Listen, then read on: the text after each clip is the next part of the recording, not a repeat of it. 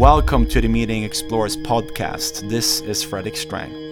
In this episode, I'm thrilled to talk to Raha Moharek, first Arab woman and youngest Arab to have climbed Mount Everest and the 7 summits. She comes from the flat desert of Riyadh in Saudi Arabia, where the only ice she ever saw was from the fridge. She did not have access to ice-covered jagged peaks, yet her dreams were stronger than both gender inequality and partially a society which ostracizes females who disrupts the status quo. As Raha puts it, she was meant for greater things. On the question why she climbs mountains, her laconic answer is, quote, "Because I was told I couldn't," end quote. According to her, nobody believed she could do it. Being the first Saudi woman to climb Everest was far from what people expected. She's literally eradicated this stereotype and is now one of the leading Saudi females who are recognized to break barriers and defy all norms. She says that she's honored that she's now part of history, but she doesn't think it would mean anything if it doesn't change anything. She's an advocate for women empowerment, and she says that the door were opened by this generation. It's the new generation's turn to walk through them. She's been titled one of the 100 most powerful Arabs under 40 list by ArabianBusiness.com. She's currently pursuing her MBA at Synergy University Dubai campus with a specialization in women's leadership and work as a graphic designer. She comes from a somewhat traditional family in Saudi Arabia, which according to the Human Rights Watch is the world's only nation that actively discourages girls to participate in sporting events in government schools. And convincing her family to let her climb was a greater challenge than climbing the mountain itself. Speaking about her achievements, she said, "I really don't care about being the first as long as it inspires someone else to be second." She is not the average Joe that gives up easily. She's a Saudi woman who touched the sky and humbly asks, "What are your dreams?" So without further delay, I bring you Raha Moharek.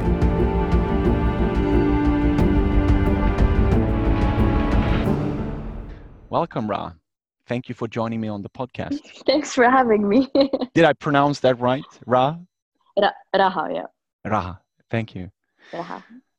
Well, before we dig into your remarkable journey from the desert in Saudi Arabia to the top of the world, the challenging situation of being a woman of sports in Saudi, the power of the word no, and helping educating children in Nepal. Could you please tell us a bit about yourself and your background?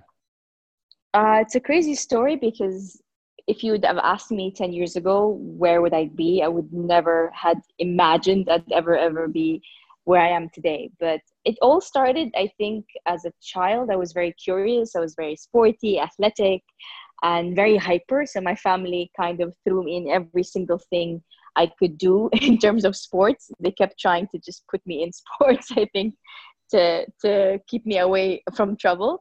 And then this child who was very curious and very hyper grew into an adventurous person. I scuba dived, I horseback ride, anything I could do.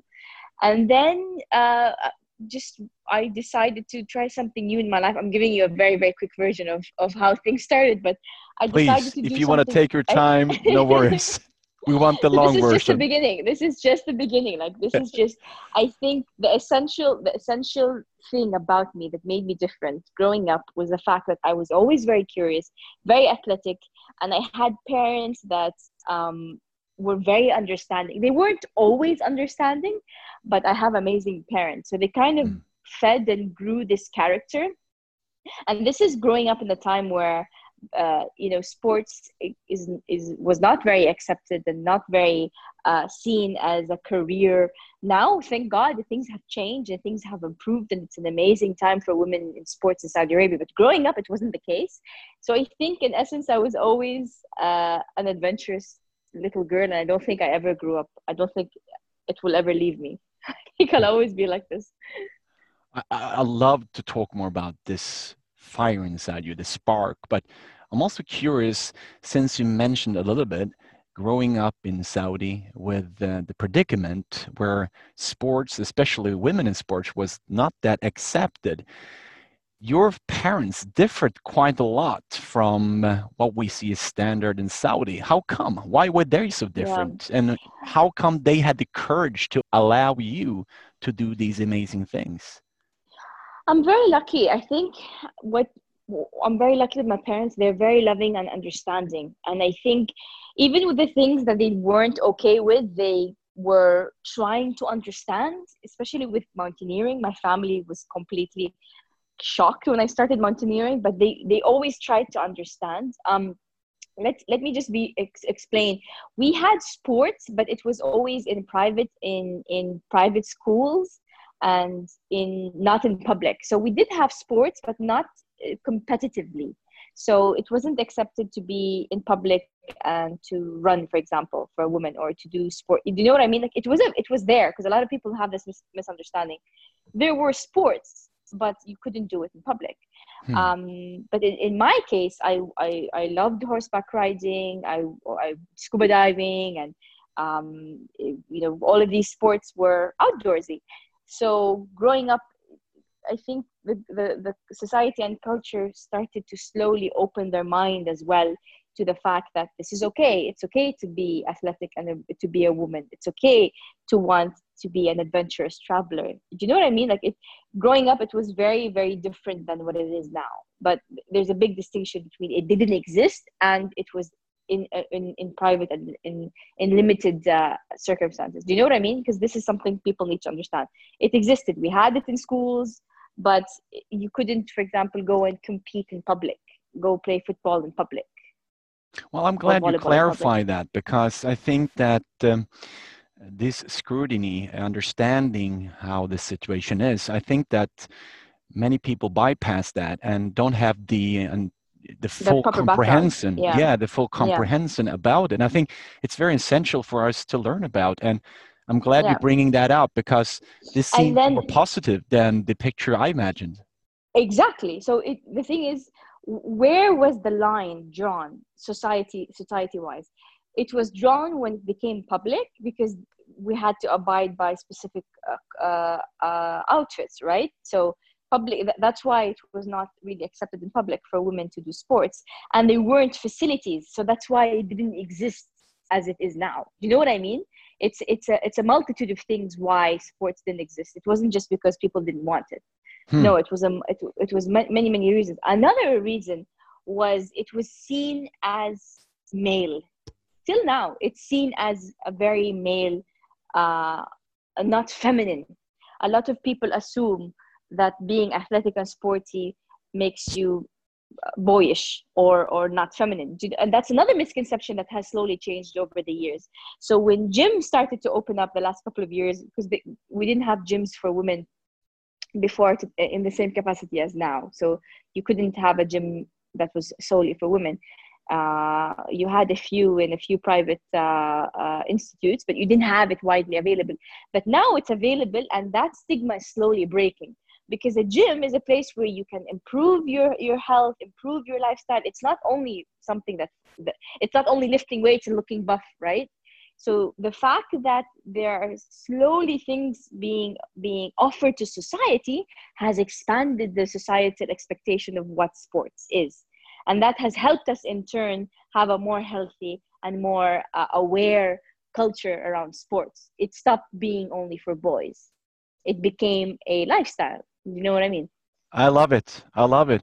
And I also heard that the obesity levels in Saudi are increasing, as in many countries around the world, and Mm-hmm. encouraging women in particular to go into sports. That's a very Exactly. good method. That's a very good solution, panacea, if you would like, to fight and combat obesity. A So middle how do we ground. get more So for example, women in Saudi to join sports? I think first of all, it needs to come from the top down, which means from the higher level of society down and in out. So from inside of the family to out. When I mean that, I mean top down, I mean the amount of effort that has been put into women's sports the last, let's say, 3 or 4 years is incredible. They have really, really changed the game and have really empowered a lot of change makers when it comes to women's sports. One of them is Princess Rima bin Bandar, who is a very dear friend of mine, who is a doer. She was the head of sports, and she really made a difference and empowered a lot of the sporting clubs that were here. So, for example, we have a climbing association, we have basketball that didn't exist before. So it's slowly changing, and it needed to come from the top down first, and then from inside to out, meaning inside the family, there should be awareness that sports. Yeah, yeah, we're keeping the audience here, excited, I'm sorry. Well, you wanted an adventure, so there you go. True. Sometimes Sorry. internet connection can be better on the top of Mount Everest, ironically. I know. I know. Sorry, it just suddenly dropped and then nothing was working. I'm sorry. I completely forgot what I was saying. Well, It has whatever you said, it was sports. very good. It was profound, and I can I'm sorry. get you up to speed. We were talking about introducing sports into women and Yeah. So introducing it's a it. mentality. It's a mentality that needs to, and it is slowly breaking. The fact that I've become more and more accepted, and a lot of schools started calling me, a lot of institutes started calling me in the region in general, but specifically in Saudi as well, means that an athletic, adventurous woman is no longer a taboo, right? Hmm. Otherwise, I wouldn't have had the opportunity to speak at events as much as I did. So yeah, it's a mentality that slowly needs to change, and I can see a change. I can clearly see a change. I'm so happy to see it. Wonderful, and I'm sure you've been part of the change. Apparently, have according to a little girl who that met you. This is was a that very was the cute Yeah, this story. is crazy. She It's was it's inspired by crazy you because to talk to her dad about riding a bike, because if you could climb to the top of the world, she could probably ride a bike. And this was before riding a it bike was was accepted. allowed, Yeah. accepted in the Saudi. So having bicycles was of course allowed in your privacy in your house, but you couldn't actually go out. You couldn't be in public with a bike. You always had to have your privacy or in a private garden. So recently it's become accepted, and then this little girl was telling me that she wants to ride a bike. She decided to ride a bike. She wants a bike, and because if I can climb my mountain, I can climb. She can ride a bike, and that was one of the most profound moments for me, because up to that point, I was really not comfortable with the attention I got. I wasn't comfortable with the media. I wasn't comfortable with just I thought I got too much I didn't deserve the attention. And then once I realized that maybe my crazy story and my passion and my adventure would inspire others, and the fact that this little girl found inspiration in me really hit me hard, and it made me realize that I have a purpose that was bigger than my own, and I had a mission that was beyond the mountains. And yeah, it was very, very, turning point in my career. I was like, oh wow, people look up to me. Wow, what am I gonna do now? Well, I'm a big fan of Dalai Lama and his one-liners, and he said that the purpose of life is bringing joy to other people. And what you did, bringing joy to that girl, and I think many in general, which we are not in the West aware of to a certain degree, has just been phenomenal. So, has this validated your climbs by the fact that you now bring happiness and joy and you I impose wouldn't say change in it. the I society? wouldn't say. I wouldn't say validated, because to me climbing was very personal. But I would definitely say it gave it a deeper reason. It gave a deeper purpose. The fact that the story is no longer just about me and my crazy dreams.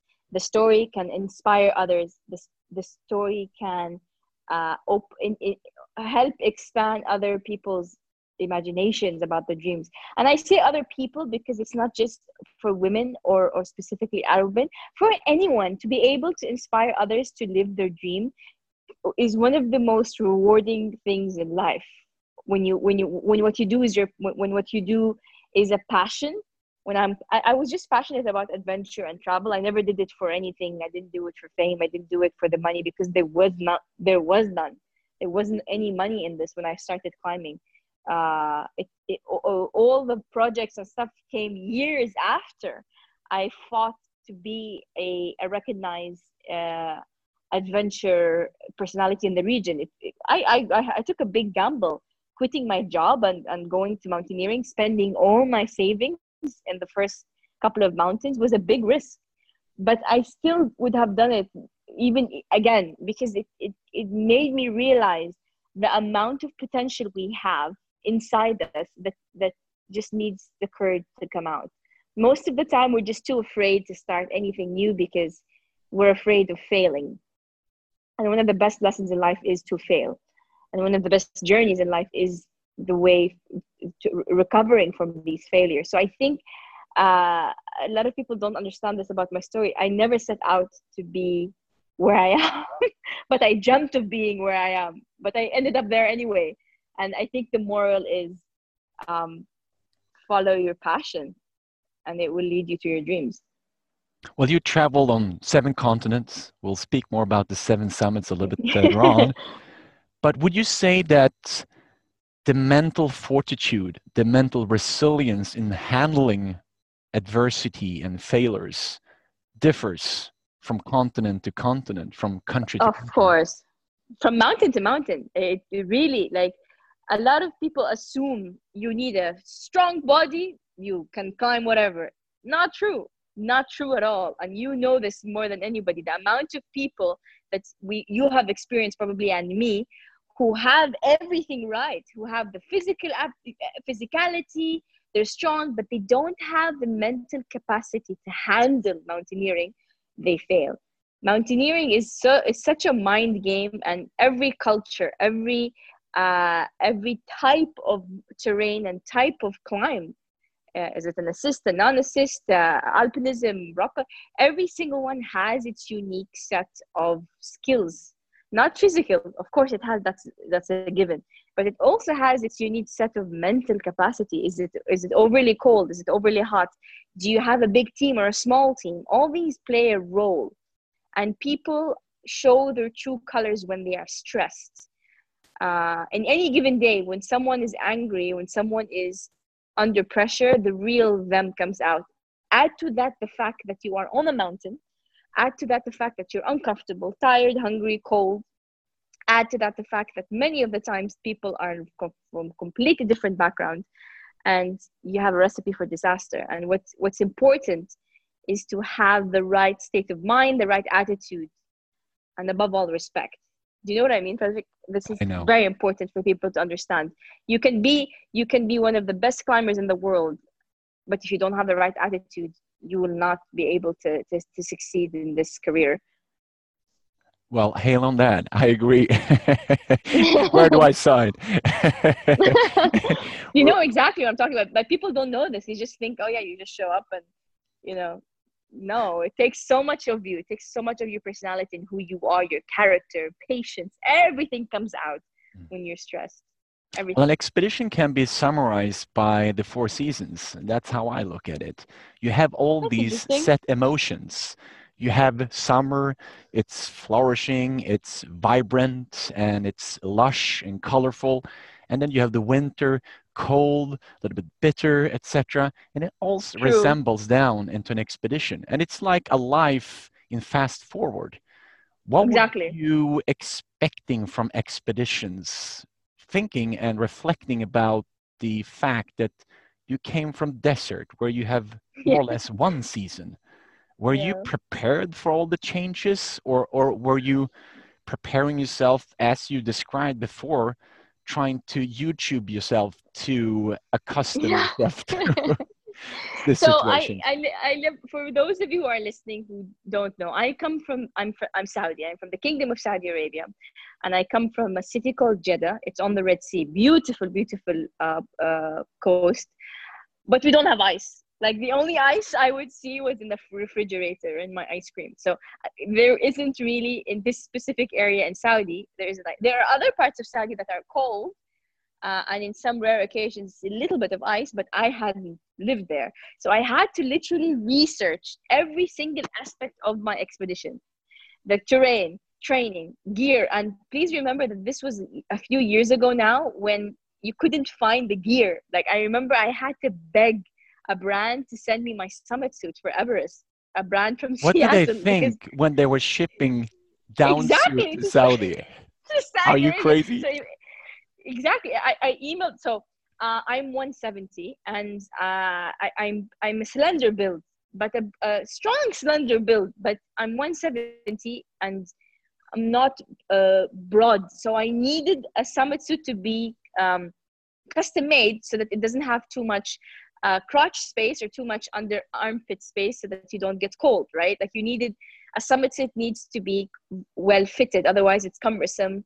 And you know what I mean, it doesn't, if it's too tight, too not enough circulation, if it's too loose, not enough insulation, right? So I had to get a summit suit tailor made. So I emailed this company in Seattle, and I told them who I am, and I'm attempting to climb Everest, and they were like, no, we're not sending you a summit suit to Saudi Arabia. And I said, please, I have this big climb, I need the summit suit, I beg you. And I think I can even imagine the conversation. They were like, what? But eventually I got the suit. I ordered my Las Sportivas from Nepal. Also, I had issues with my feet. I have very freakishly small feet for my height. So I had to find special Las Sportivas. Everything was difficult. Training was difficult. Um, you know, going to these mountains are hard. And then add to the fact that you live in the Middle East, add to the fact that you're a woman. And nearly broke. I was super broke by the time I wanted to climb that mountain. So it was, everything was just against me. But that's when, you know, conviction kicks in. That's when belief in yourself kicks in. And truly, I believed, I wanted to do this, regardless of all these things. I mean, I look back now and I think, what was I thinking? But it's amazing how it worked out, right? It's amazing how when something is fated and you put in the right time and effort, that it happens. It's Well, beautiful, isn't it? I I agree. And here is an odd question for you. Perhaps not so difficult to answer, but after spending so much time in cold areas, have you become more resistant to cold? Not at all. Still, I still get cold in the cinema in the Middle East. I still don't open the AC. The cheapest bill I ever need to pay in my apartment in Dubai is the chiller bill, because I almost never open the AC. They call me the lizard in my house because I walk around closing all of the ACs in the house.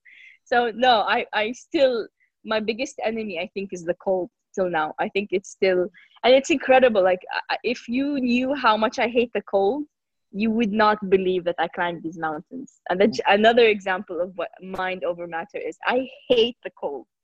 I absolutely hate Which the cold. which makes your achievements more astounding, I would say.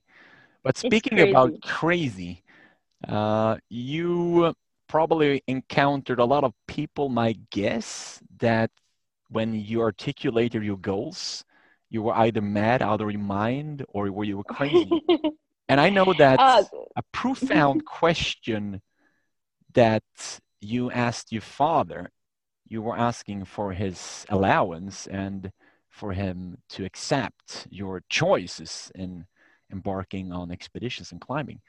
But the word no that was expressed from him was the most powerful word ever. And it changed you. it How? was, I can't explain it other than it was the loudest, quietest noise I ever heard in my life. It was the no that came after the biggest question I had. I probably, one of the biggest questions I had to ask my father was, I needed his blessing to go climb my very first mountain in Tanzania. I also needed help because I couldn't afford it. I also needed a little bit of his support. That was in the beginning of my mountaineering career, right? I had no idea what I was doing. I needed new gear. It was like a mini little investment. And he just flat out was like, no. He straight up just said, No, he didn't. I think what bothered me the most is the fact that it came so fast. He just said no. I know it came out of love, and I know it's because he was worried. I mean, he's a dad. Any dad would feel this way. But I also, deep down inside, I knew that it also had a big role because I'm a woman. I'm a girl. And that bothered me. That really bothered me. And that little tiny two letter word changed my life. It made me angry in a way that pushed me to want to change it. And my dad always says, I don't say no to her anymore. Whenever I say no to her, it's like an invitation to fight. It seems Not that fight. this I mean, we don't fight, but we like, it's an invitation for her to like, change the no all the time. it seems that this came from his protective part, taking care Of and course, making sure that definitely. you have a prosperous and happy life, and not so much from what are the neighbors going to say. What would you No, say? it also came from that. He also says that I was worried about culture abuse. He also says that. I think it's a mixture. When a father fears for his daughter, it's everything. It's fear of her getting hurt physically and also socially. Like he was worried as well. And I'll never forget one of the conversations with my mother. So when I decided to climb Everest, so I went into mountaineering thinking I'm just going to do one mountain and that's it. But I fell in love with mountains in a way that I never imagined. We can discuss that later. But the fact that my mom sat me down and had to tell me, are you aware that what you're doing is going to change you in the eyes of society? Like she sat me down and she said, you will forever be in a category of women that are different in society. Are you? I'm really curious about if there was part fear or some Hi. ambivalence in you when you told your parents about your choice and that you wanted to climb mountains. Were you aware or concerned about what kind of implications this might have on you and your family on the path that you chose? Of course, I was worried about how it would be perceived for their sake, but I didn't care. But I was, of course, worried that they would be perceived negatively. So, of course, I have lovely parents. I was really worried about that that part. But in the end, I think if you're passionate about something, if it's your belief and conviction, and you're not hurting anybody, and you're doing it out of a good place in your heart, then you shouldn't be um, it shouldn't be taken away from you. You should be able to practice what you want, what your passions in life.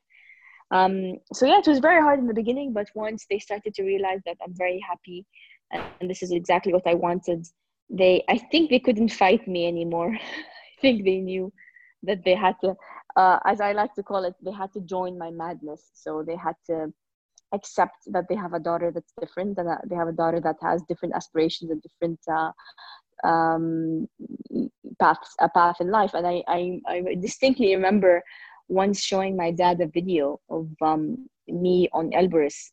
Wind, when Elbrus gets really bad, it becomes really windy. Bad wind. I looked like I was like 50 years old, burnt face, and I was showing him this video, and he was just shocked looking at me and then looking at the video. And then he said something that was so profound. He said, I don't understand why you do this to yourself, but I understand that this is what you need to do and it's your choice. I understand that this is your choice. And that's so powerful, because a lot of times parents misunderstand their child's um, the reasoning, and you don't have to always understand, you just have to respect it. And I think that's when I slowly started to win him over to my side, and he became and still is, and my mother as well, two of the most supportive people and driving forces of my life. Um, Ironically, I pulled out of Everest. I nearly canceled my Everest application for a multitude of reasons. My dad was the one that sent it in the end, and helped fund it, Were you ironically. So surprised? I was shocked. So I pulled out. I said, okay, I'm not gonna go. maybe it's not meant to be. And I was fighting, and it wasn't working. I didn't have the money. I was not able. It was really difficult, but and I nearly gave up. I nearly said, okay, it's done. But he believed in me even when I didn't believe in myself. And he walked in with the confirmation of the application and said, I signed you up. Because I had connected him with the climbing agency because I needed a little bit of money to get my spot ready, and I was hoping to raise the rest of the money, but I couldn't raise the money. So he and my mom were the driving force in the end, and they got me there. They literally opened the doors to my dreams, and I appreciate that. And he says, he's like, I lived in horror. Both of my parents lived in horror for 2 months or however long it takes me to climb any mountain.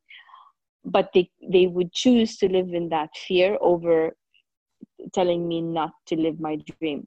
And that to me is so powerful and so important to share their part of the journey as well, because it is their journey that led me to where I am. So I owe a lot to them. Till this day, I think the whole family thinks I'm nuts. Like till this day, I'm the cuckoo of the family. I'm the black sheep. But I think they've grown to accept that I am just different, and there's nothing wrong with being different, and there's no shame in it. Well, But this yeah, is I think I beautiful. think I think they've accepted that. I think they kind of like, yeah, that's the the crazy one in the family. This is beautiful. Your father said no, and then he is the supporting figure who kicks you Exactly. out and make you go to Everest. And Yeah, he signed me despite up. their fear and despite the terror that must have gone through them. Everything was culturally, emotionally, everything was so difficult for them. But he says I knew this meant everything to you, and I could see that if I didn't help you, you would probably find another way of getting there, which would be more difficult and more dangerous. So I chose to help you in your journey and not fight you. When people say that something is impossible, how do you react? It's an invitation. um, Things that are impossible are an invitation to me. And I think every single person in history that has proven something to be possible when it was impossible had the same mentality.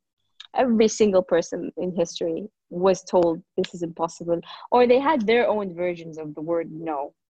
And I think we are a specific type of human, these stubborn, hard-headed, passionate people that love to just break the reality, break the mold, and kill the stereotype. I think we're a specific type of person that exists, that just can't accept it. And I admit, till this day, there are many times where I have to calm myself when I'm told no, or when I feel like someone is belittling me, or when I feel like someone is not giving me my right or my due. I really get frustrated, and it pushes me in a positive way. I'm very lucky that I'm able to take a very negative thing, which is obstacles and no and negativity, into fuel. And I think this is a trait that we need to learn as adults, to take the negativity and let it fuel you, rather than take you down. What does fear mean to you? Um, I've mentioned this before. I have a very interesting relationship with fear. I have befriended it. I have accepted fear. A lot of people say, "Oh, but weren't you afraid?" I say, "Oh yeah, I was terrified, but I did it anyway." And that's a very healthy relationship with fear. To let it move you, not stop you. To let it teach you how to grow. Of course, I'm afraid of many things in life, and you'd be shocked if you ask me what's the thing that scares me the most. You wouldn't believe it. It's not. I have fears. Yeah, I have fears of falling and getting hurt, of losing my life. I have lots of fear of losing my family. These are major big fears. But the biggest fear in my life, if you would believe, is boredom, is to be bored, is to be comfortable to the extent to where I feel like I'm bored. That scares me. That scares me more than any cut or any bruise or any pain, because I never want to live a boring life. I never want to be um, one of those people who lives but isn't alive. I refuse to be one of those people. So my biggest fear, everyone asks me, what's your biggest fear? I tell them boredom. I get boredom scares me, and really, like now during the pandemic and lockdown, and I really need to actively keep myself busy. I need to actively find things to do. So every couple of days, and I know we want to discuss this later, but every couple of days I think of something to do, to either fix, to organize, because otherwise I'll go crazy. How do you cope in bad weather when you're trapped inside a tent and enduring a lasting storm that might prolong 1 week, 2 weeks? I suppose you have encountered this in the past. Oh What do you do? yes. What do you do to keep yourself Um, busy? I'm okay. At some point, you run out of things to read because you have very limited things on the mountain, right? And at some point, you get sick of your tent mates because you're stuck with them. You even get sick of who you are. You get sick of your own self and your own thoughts. What's important to me, and my advice is to always try to have an active imagination that can help take you to other places. I call it autopilot. I go on autopilot. I reminisce. I try to keep my mind busy positively, because there's nothing worse than being stuck in a place that you can't get out of and then having negative thoughts. That's a recipe for a disaster. If you are feeding the fear, and I love this uh, I don't know exactly who said who which culture says it, but I think it's Native American. They have a very interesting saying about fear. And please excuse me for messing up the proverb, but it basically means that uh, if you have two wolves, one you feed and one you starve, which one will be stronger? And the answer, of course, is the one you feed. And that's what fear is. If you feed it, it becomes stronger. If you starve it, it becomes weak. So you try very hard to stay positive. You try very hard. And this is another thing that I want to break it to the listeners. Being happy and positive is a lot of work. It does not come to you in a Maybe the big biggest box here. lie there is, the biggest conspiracy in Exactly. life. Like people assume that happiness is a given. I'm sorry to break it to you, but it is not. It is like every single element in your life that needs work, like your health, like your mentality, like your attitude. You need to work on it. You need to work on your positivity and your state of mind. I'm not saying this and I'm telling you that I'm always happy and I'm always positive. No, I have days. I call them no pants miserable days. I have days where I'm so lazy, I'm wearing like I can't even get out of my room. I have those days, and that's normal part of human development to have down days.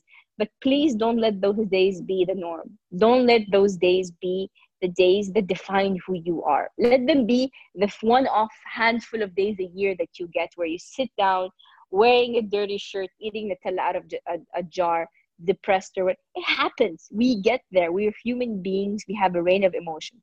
But always try when you can to boost yourself. Always try to find the things that make you happy.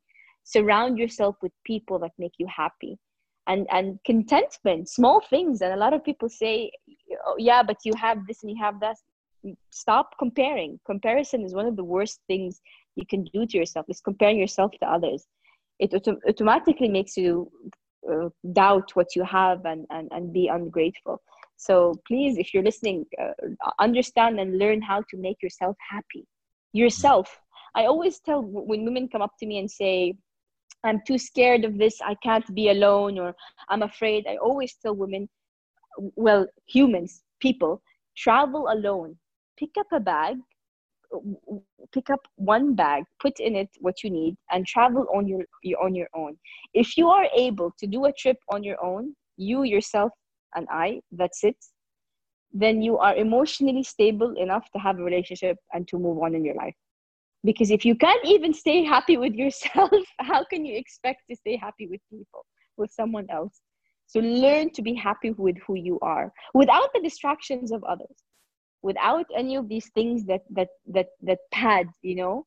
And I think a lot of people now during the pandemic are faced with the reality of who they are. Do you know what I mean? Because they can't go out, they don't have, you know, office things, they are only stuck with themselves.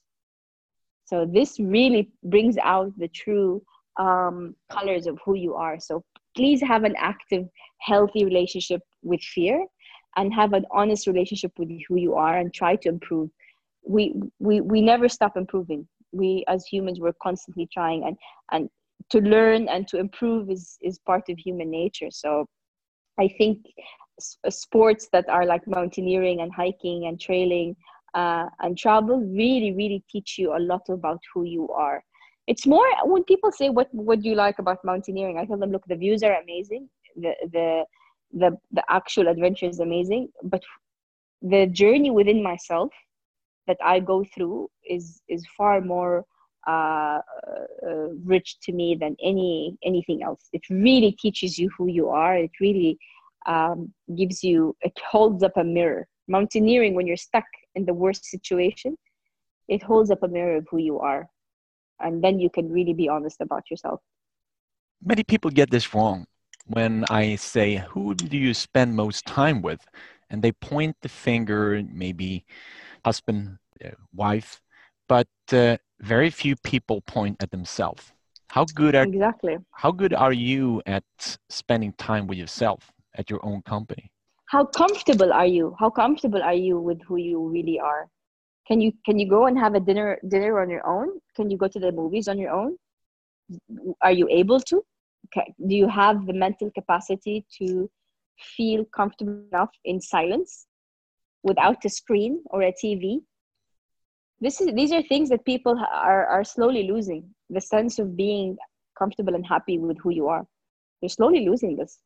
What will happen when we lose this? Are we losing the sense of ourselves, our sanity? Yeah, for sure. I think you lose something. I think when you are not able to um, be honest with yourself or be true to who you are, then you don't show the true color to people, and hence it doesn't come off as genuine. It doesn't come off as caring. I think people nowadays need to reconnect with their humanity. I think because of social media, because of being, everything has become fast, everything has become quick, and you know, turnover is fast. They've kind of lost touch of what it means to make a human connection, and that in turn has made us a bit callous. So I really worry about the next generation. We really need to keep an eye out to make sure that technology doesn't take out the humanity from humans. So normal, the state of being normal, is that the true enemy? No, I don't think, look, being normal is something that can fit with many people, but being bored is a dangerous place to be. For you to be bored in your life, I've met so many people that have smiling faces but sad eyes, and when you talk to them or dig deeper and you find out what's bothering them, a lot of the problems are things that can be improved. There are aspects of your life that we cannot control: where you're born, your health, who you love, and where you die are the four elements that you cannot control. But there are other things that you can control: who you hang out with, where do you put your time, what type of job you do. And even that has limitations, because I understand that a lot of people cannot choose the types of jobs they have, but you can choose things in your life that can improve the dailies, who you talk to. So many people just waste, they waste, they go through life living and not alive. Do you know what I mean? They go through the notions, but they don't really feel what it means. A certain song that pops up in my mind when I think about your history is that there is a Swedish band called Olara, and they wrote a Swedish hit song, and the lyrics goes, I am the wilderness locked in a cage. I am a growing force you kept in place. I am a tree reaching for the sun. Please don't hold me down. Well, I shouldn't probably I take up can totally singing, relate. I can't sing. I can't sing to save my life, so I can't judge you. But but you get the totally, like the lyrics. words, for You get sure. the I think lyrics. How does that it's resonate really with you? like as if the person knew me. I really feel like I've always had this force inside me that wanted to come out, and I feel like a lot of people have this force of nature that is fighting to get out, but we get programmed socially, we get programmed intellectually not to go after these passions and desires because it doesn't fit the mold. We kind of, we are our worst enemies. We, even before we start dreaming, you tell yourself, oh yeah, but I can't, but and you put these aspects. And I faced this. I, when I wanted to climb, I said, yeah, but what about culture, but what about people, but we tend to doubt ourselves even before we had a chance to prove it. And I really believe that we all have this thing inside us, and I often say that I know not everybody can climb Everest, that's in the Himalayas, but every single one of us has an Everest to climb. Every single human being has that mountain inside them that they are destined to climb, but you need to have the courage to find it. You need to have the courage to go after it. And it's so many what ifs in life. So many people live with big what ifs, and I refuse to wake up one day and be one of those people that has more things that have regretted not doing things than the things that I could have done. You know what I mean? Like I would rather regret the things I've done than the things I didn't do if I had to choose between one or the other. I'd rather not have regrets, but of course that's it's a rite of passage in life to have regrets. But if I had to choose, I'd rather regret the things I've done and have a full life that taught me things than a perfect life that just didn't give me many lessons. How prevalent is this concept in Saudi? Saudi, again, because there's a very strong culture and a very strong ideal of what a Saudi woman is, you have so many elements that you have to overcome before you even get to the point. So many people were saying, what was the most difficult mountain to climb? I told them, being able to actually go tell my family to go climb the mountain. That's one of the most difficult mountains I had to climb, because it was an emotional mountain for sure.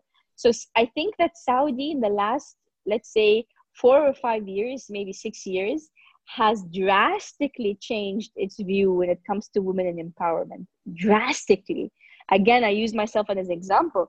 I was a outlaw. I was not accepted. I was not really celebrated as much. I there was a group of people, of course, that celebrated, but the majority were like, "What is this girl doing?" But flash forward a few 5 6 years now, like I said, I've become more of a name as an a positive example rather than a negative one. So 6 years ago, I was a negative example. Like, don't be like this girl. Now it's like, be like this girl.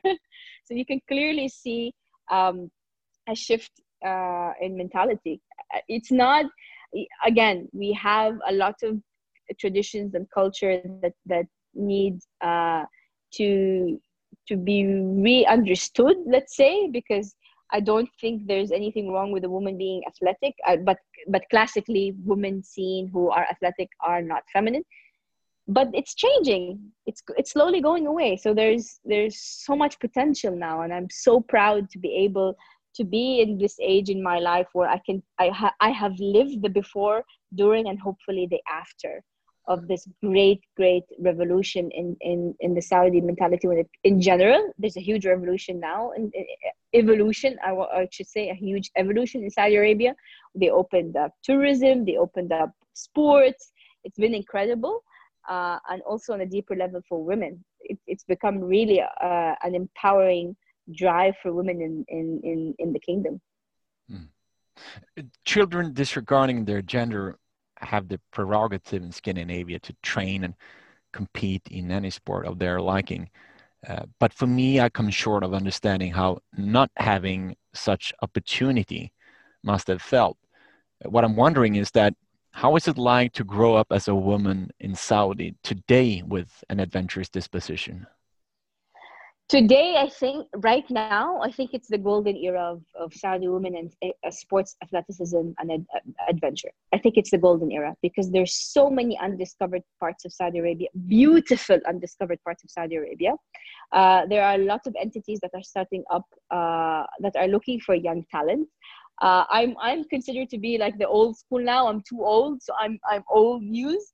But I'm proud to say that I paved the way for the new generation, and what a way it is, and what a journey lies ahead of them. Like the generation before, I always say that the generation before me knocked on the door, my generation opened the door, and the next generation need to walk through the door.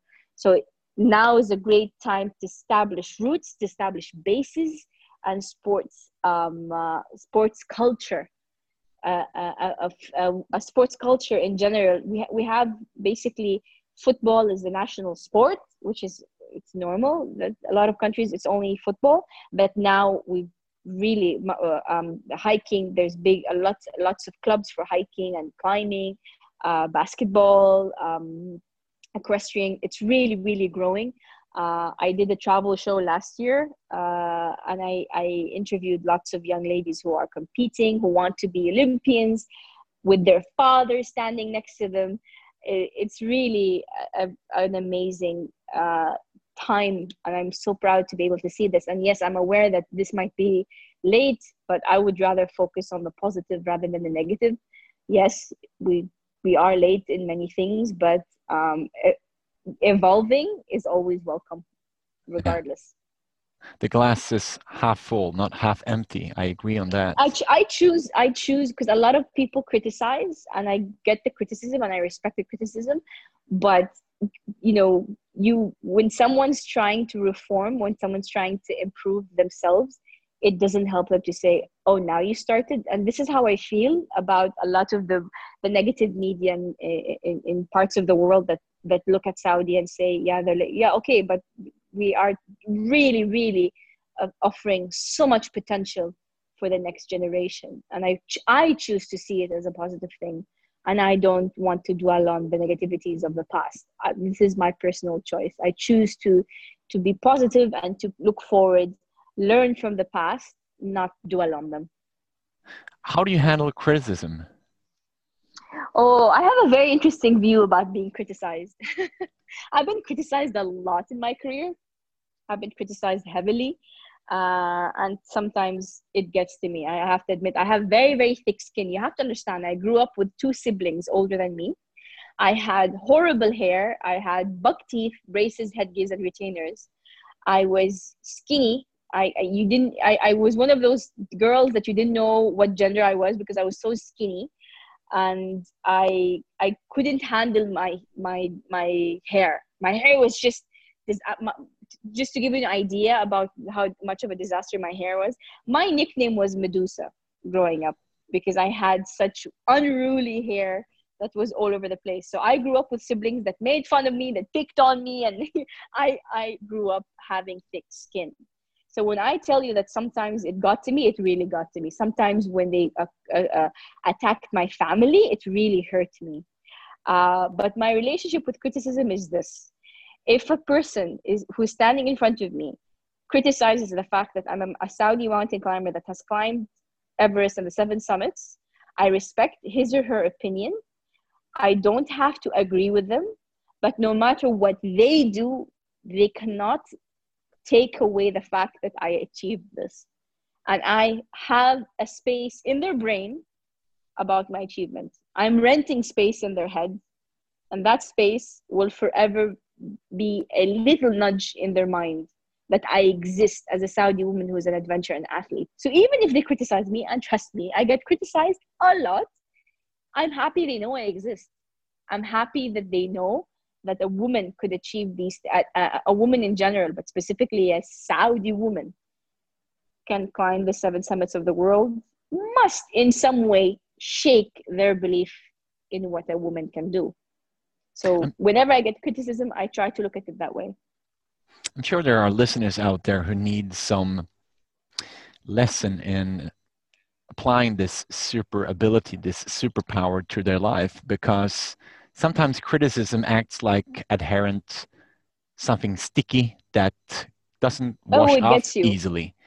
it Uh, gets you sometimes. Yeah.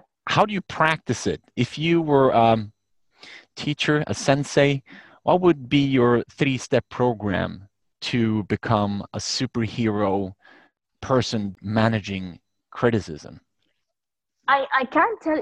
I don't think I could be a sensei because there are days that get to me and I just want to throw my phone from my window and never see it. I get, because sometimes you work on something so hard and then one silly comment really gets you the wrong way. So I can't say I can be a master, but I can be an apprentice. And the best advice I would give to the people who are listening when it comes to criticism, let them be steps in your life, not walls and not weights. So whenever you get a criticism, put it below your feet and step above it, and so on and so forth. Don't let it be a brick that you carry. Let it be a brick that you lay, that you can use to rise above, if that makes any sense. If they criticize you, try to take it as that person's view of you and not everybody else's, because you will never be able to make everybody happy. And if you make everybody happy, you're not, what you're doing is not, it doesn't have enough meaning. And whenever people say, how can you handle criticism, I tell them, listen, everything in life has pros and cons and everybody has a different view. Something as simple as vanilla ice cream, you have people who wouldn't even eat vanilla ice cream, or lacto, or hate ice cream. Pick the most simplest thing in life, water. People will criticize the types of water you drink, how much water you drink. Everything in life gets criticized, including us. So try to take it as much as you can as constructive criticism when it is constructive, but when it's just downright mean, put it below your feet and rise above it. That's it. Don't let it, again, don't let them rent space in your brain. Very good It's life not easy. lessons. Very good life lessons. It's not easy. Trust me, sometimes I get messages, okay, because I refuse to fit the mold that a lot of people want of me physically, okay? When I get comments that your hair is too puffy, or your nose is too big, or your lips are too small, this really bothers me, because you are imposing, the person is imposing their view of beauty on me, and I refuse to fit that mold. Why do I have to look like everybody else? And then when I get comments like this on my social media, I have a lot of young girls that are followers that get affected by these messages. When they see someone like me who's in the news and in TV getting criticized, they also, this hurts them too. So that kind of criticism, I feel, is one of the worst. Is criticizing someone's looks. I didn't make myself. I didn't have any say in how I came out. So I feel like that's a very harsh line. Like, you can criticize someone's actions, you can criticize someone's fashion, and I still think that's also within certain limits, right? It's still within certain limits. But going around and criticizing someone's physical appearance is the lowest of the low. So sometimes I get messages about my hair that they want me to blow dry my hair, and I just don't understand. You are so bored. This person that comments about my hair, you're so bored that you had to take time to type and say that you hate my hair or my nose. Oh my God, they have problems with my nose because it's not done by Dr. Joseph in I don't know what clinic, right? So they get very frustrated about how I look. And I get really sad because a lot of these are young girls that probably don't love the way they look either. So I always tell girls, embrace the things that make you uniquely who you are. Don't let anyone dictate what beauty is to you. Because guess what? Beauty is in the eye of the beholder. We all have different tastes. We all have different preferences. So don't follow the fashion of trying to look like someone else. Be the best version of you. Be the best original. Don't be a cheap copy. Please, girls, whenever you get these kind of negativity, sorry, I went off topic completely, but whenever you hear these these negative things about how you look, remind yourself that these people are probably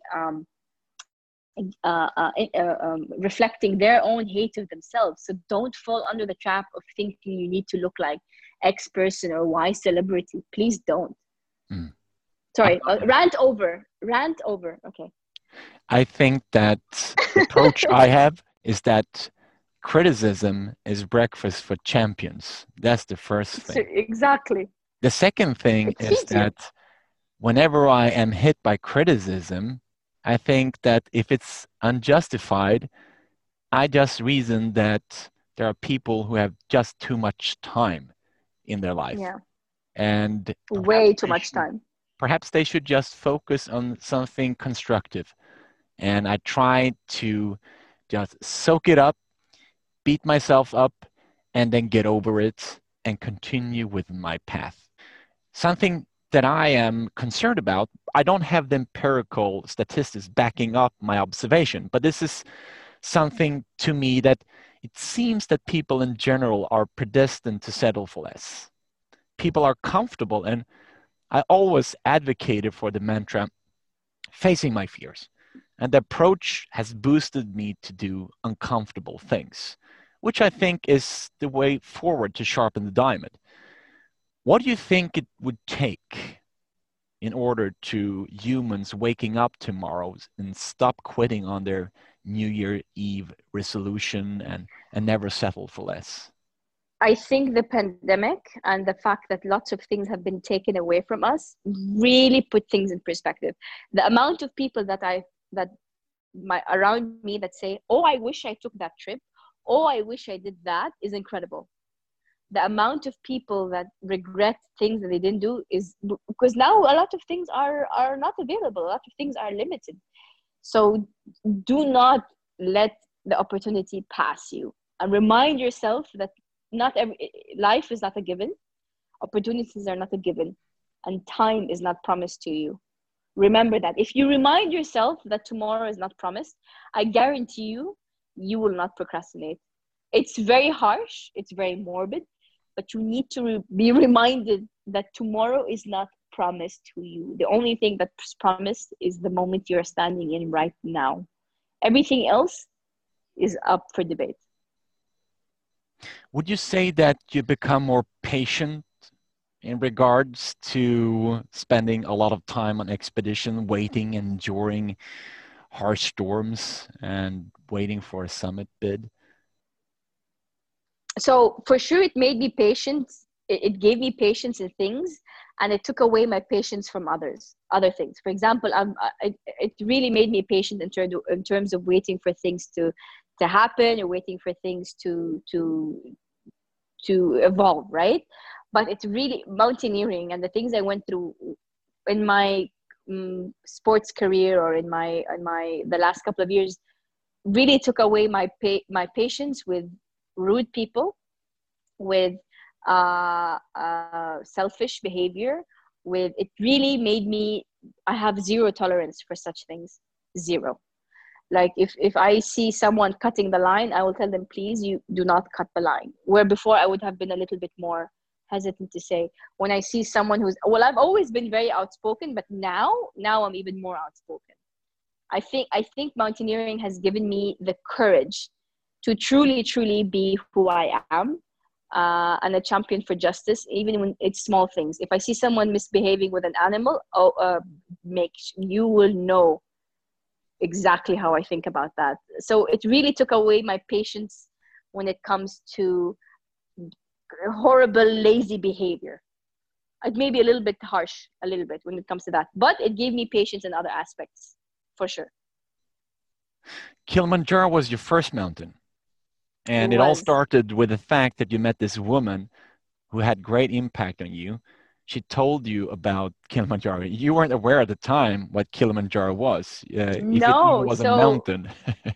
I thought it was a fruit. I swear, I thought it was a fruit. I'm such an idiot. So, uh, the story is, I was sitting with this was during the time when my family was kind of pressuring me to go back into Saudi and find a husband and settle down. It was that kind of pressure. And then randomly I heard a girl mentioned that she's going to climb Kilimanjaro. And then when I researched and I found the company that she was going with, the wife of the owner, who was also an owner, we became friends. And she became one of the biggest inspirations when it comes to mountaineering, because she took me, we went gear shopping. I went with her on my first hike, which was Everest Base Camp. She really inspired me. Her name is Marwa Faid. She was married to the first Egyptian to climb Everest, Omar Samra. And Marwa is one of the most genuine souls and most genuine human beings I've ever met. But unfortunately, as some of the greatest people in life leave this earth early, she passed away really young, a couple of years ago. And her effect on me and the passion she had for adventure and mountaineering, I carry with me every single mountain I go to. So I really hold a lot to her and to Omar, who took my hand literally. Like the first time I went to buy my first climbing boots, she went with me. I really appreciate that. And this is a great example of what mentorship is, how important it is for people to help others, for us to pull each other up and not push each other down. And I really owe a lot to her. God rest her soul, and Omar for starting my career. Marwa and Omar suggested me to the Princess Rima bin Bandar, who sponsored the first 10 women to go to base camp, and I was selected because of Omar and Marwa, and that kind of kickstarted my career. So you have these people in life that really inspire you, and I'm very grateful for the opportunity to get to know Marwa, and I'm very sad till this day that she is no longer with us. But I hope that I can have a little hand in carrying her legacy forward, because she really was instrumental in getting my mountaineering career up and running. Mm. Sorry to hear that. Best people leave early, we say in Arabic. The best people leave the earth early. She was an incredible human being. So it's really, if you're listening and you have someone that you can mentor, even one person, if you can help one person, it will enrich you in a way that very few things can. Help others, and it will really, really leave you with a legacy you might not have ever imagined. So when you pass away, what would your legacy be? You know, I've often thought about this, but I can't think of a better way of expressing what my legacy is, other than the fact that I want to be remembered as the woman who lived her life. I don't care about people knowing my name or or the achievements or the records. I want my legacy to be, that Saudi woman that lived her dreams. And if I can inspire others to live theirs, then that would be the legacy I want to die with. I always say that before I leave this earth, I want to be aware of a society that has not a single first for women. I want every single first to be non-existent. And then we can start the journey of equality. When we don't have the first Saudi woman, I want it to be when they say Saudi, they don't have to say man or woman. Saudi wins gold in the Olympics. And it doesn't have to differentiate. Do you know what I mean? I don't want them to say the first Saudi woman to win the Olympics, or the first Saudi woman to be the head of, or the first Saudi woman to be X, Y, Z. I want that to be eradicated. Once we have removed the firsts, because men have removed the firsts, what's left now is very few things, like the first people to go to Mars and discovering the oceans. But it's no longer become a gender thing, right? When things happen in other parts of the world, it's rare that it's a woman or a man. We have very few of them left. I want those to be extinct, and then the story changes. Jumping from one thing to the next, this is very essential and important that you mentioned, and I'm very glad you brought this up.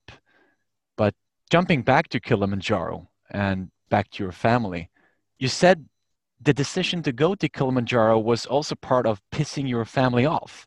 Was that I know. because was that because you did not comply with your mom who thought you were going to choose a prince coming Yeah. riding on a horse and savor you and succumb to a traditional lifestyle? Okay, Was so that the reason? this disclaimer, before I say the sentence, my mom always, she fights with me. She says, say the sentence first. Okay, so disclaimer, I'm not against marriage. I would love to get married one day. I'm not one of those people that is like, no, I'm not going to get, I would love to. But I think it should happen in the right time with the right person. And when I was being pressured to come back and find a husband, I wasn't ready. I didn't feel like I was ready. So I wanted to do something that was mine. And yes, I wanted to piss them off a little bit. And what better way to drive them crazy than to go to climb the highest mountains in the world? They were telling me marriage, and I was telling them mountains. So yes, I have to be honest and say that yeah, I was trying in a way to be rebellious and get what I want. And my mom constantly, whenever she hears my interviews, she says, "Mention that you are not against marriage." I'm not. I think it's a beautiful thing when it's the right person, the right time, but it has to be the right person and the right circumstance. It can't just be like, "Oh, I woke up today and decided to get married." So please, for those who are listening, and I'm sure, Mom, you're gonna listen to this at some point, I mentioned happy. Very good advice for all of those who are aspiring for mountains. Don't forget the normal part too. You don't have to choose. Like a lot of people say that, did you feel like you have to choose between traditional life and your adventure? You certainly don't have to choose. I would love to one day have little me's that drive me crazy as much as I drove my parents crazy, with a partner who, if I tell him, hey, let's go hike in the Himalayas, or let's go to Mount Fuji, he'll say, when do we leave? I would love that. You don't have to choose between one or the other. You don't have to choose between um, your personal life and family and being a badass adventurer. You don't have to choose. And I often tell people, like, they assume just because I'm a mountaineer and I have a big love of adventure and going outdoors, and they think I'm not feminine. I promise you, if you saw me in the mall or in the street, you would never believe that I'm the same person. I'm 98% in dresses. I wear high heels. I only wear shoes when I'm training. I'm very feminine. I'm extremely feminine in my life, but that femininity goes out the window when I'm climbing and there's snot coming down my nose and I haven't showered in 22 days. And that's another thing my mom fights. She does not believe that I didn't shower for 22 days, but yeah, 22 days in Denali was the longest I didn't take a shower. Mama, I'm sorry. But there's nothing wrong with wanting to be a bit of an animal. It's just part of being human. It's okay. You can be both. You can be a feminine in high heels and then wear las sportivas and live on the mountain. You don't have to choose, girls. I promise you don't. Well, life is like a roller coaster. I prefer going down very fast and then quick up. And I guess the Yeah, contrasts makes the life. But I'm exactly. curious about where your propensity for adventures all started. I know that it was ignited by the fact you had this conversation and decided for Kilimanjaro, but can you recall a moment in time where you were absolutely flabbergasted, where you were, so to speak, initiated by the thought that adventures, mountains, this is it? Where were you and what was going around in you at the time? I grew up watching these amazing shows in National Geographic and Discovery Channel, and these people that go on, and I dreamt of being that person. I literally wanted to be that adventurer person. I never imagined that I'd get there. And my big aha moment, like they say, or my big epiphany was when I got to the first okay, so for those of you who haven't climbed Kilimanjaro, there's different routes, and one of the most famous routes is Machame. And right before you get to the summit, which is called Uhuru, the summit of Kili is called Uhuru, there is a point called Stella Point, which is a part where people, like a flat area where people rest. before I got to Stella Point, I had snow blindness, so I couldn't see. The water in my eyes froze over. I couldn't see. I couldn't see my surroundings. I was literally holding onto the backpack in front of me, and the person behind me was holding my backpack.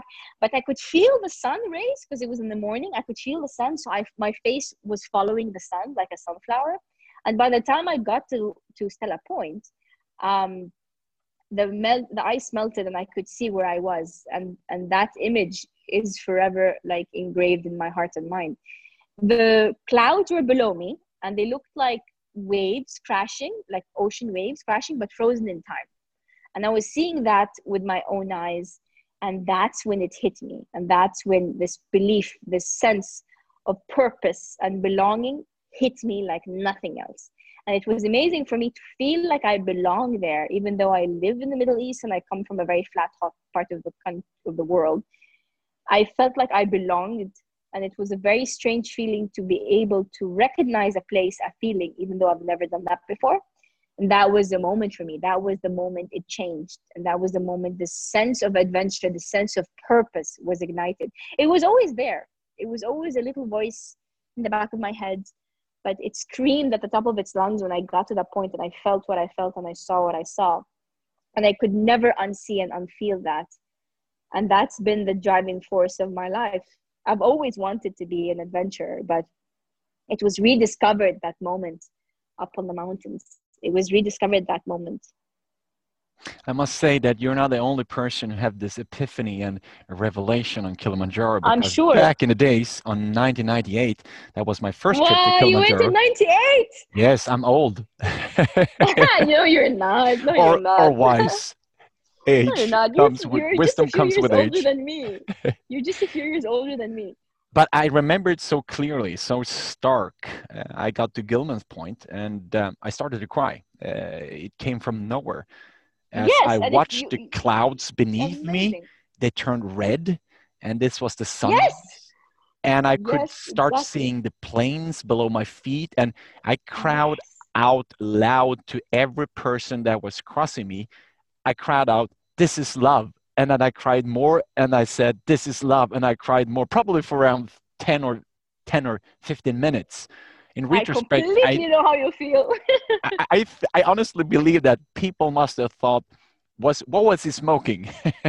Well, but or hypoxia, or maybe a combination. But Hypoxia. it was neither.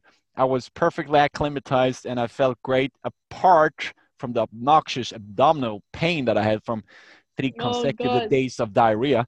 But that's horrible. you had an interesting feeling on Kilimanjaro. It felt so familiar to you. You It said this did. in quotes several times. What was this familiar feeling? It felt like if you belonged, or did it felt like you'd been there before in past lives? I'm curious because for me, It it was it this did. revelation. It felt like I'm coming home. Exactly. It felt like I was always meant to go there. It felt like I was always meant to get to that point. And if we don't go outside our comfort zone, we will never discover these things. If I was too afraid to ask for that mountain, if I didn't have enough courage to go against the norm, to go against what's expected, I wouldn't have found that moment. And life is full of these moments that really redefine who you are. That was a redefining moment for me. I felt like I belonged in that moment as much as I knew my name and who I am. It just felt a part of me. And again, I'm from Jeddah. I'm from the Middle East. Like, this is not, part of my I don't, as far as I know, my extended family have always been in this part of the world. We don't have, I did the 23andMe thing. We don't really have lots of ancestors that are outside of the region. But I really felt that sense of belonging and purpose, like I've never felt before. And since every time I climb, every time I reach a summit, it's that same feeling that I was meant to be there. This was Yeah. not the last time that you were infatuated by a mountain. When you saw Everest for the first time, you declared that you were going to climb it. So I'm curious, Certainly not like. this assertiveness, does that come from merely seeing the mountain, its beauty, or about the knowledge that it is the tallest mountain on Earth, or both? I think it's a combination of many things, but in my case as well, I saw Everest in books and TV and pictures and all that, and you see it from far away, you see it from different angles. But at some point, when I was doing Everest Base Camp, you have to go around and around many of the mountains, smaller mountains, to get to base or to get to Tangushe, Lagushe, the small towns all up the mountain.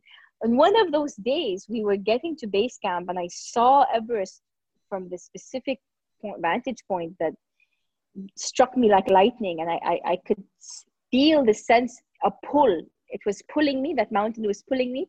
My mom always jokes, and she laughs so hard, and she always says that, Raha, I hope one day you look at a man same way you looked at that mountain, because you were in love. And she's right, because I fell in love with the idea of being a Saudi woman that can climb the highest mountain in the world, or even attempt it, or even just try.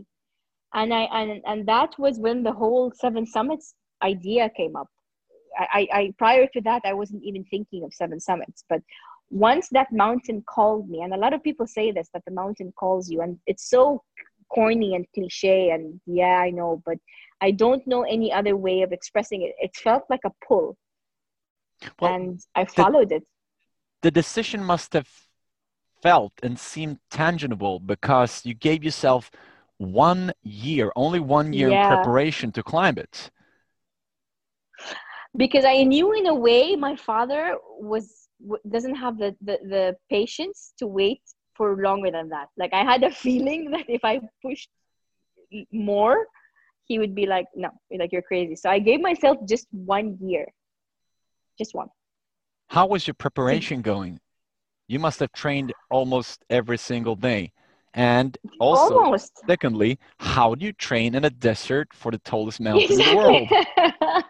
Good question. Okay, I'll start with a more simpler one. Um, I, I I contacted climbing companies, and I made my interest in wanting to climb the mountain aware.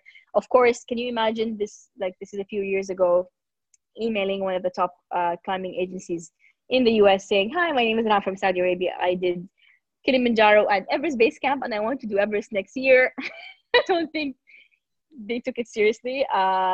And then when I started like really bugging them about it, I got an honest answer. They said that you don't have enough experience. Here are a list of mountains you can climb.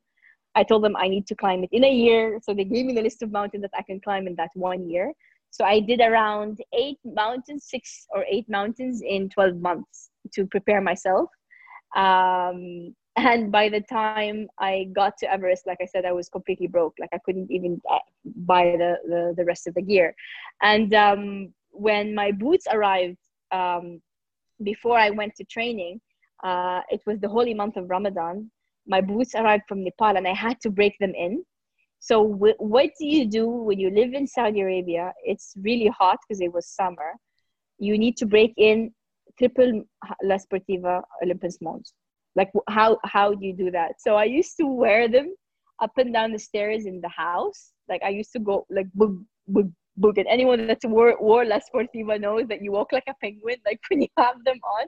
So I was wearing them with a skirt in my mom's house during the holy month with all the family, and everyone was just like, what is this girl doing? And then I got bored of wearing them up and down the stairs in the house. So I started putting on the abaya, the traditional black robe, and I go to the mall and I walk around the mall because it was cooler than walking outside looking like a penguin. Hilarious. But yeah, that was one way of training, breaking your boots. But I no don't one advise you. captured you and brought you to the hospital for an exam, did they? I mean, I think they wanted to. I think my parents knew that I was breaking them in, but the rest of my family was like, what's she doing? And and then I had to condition.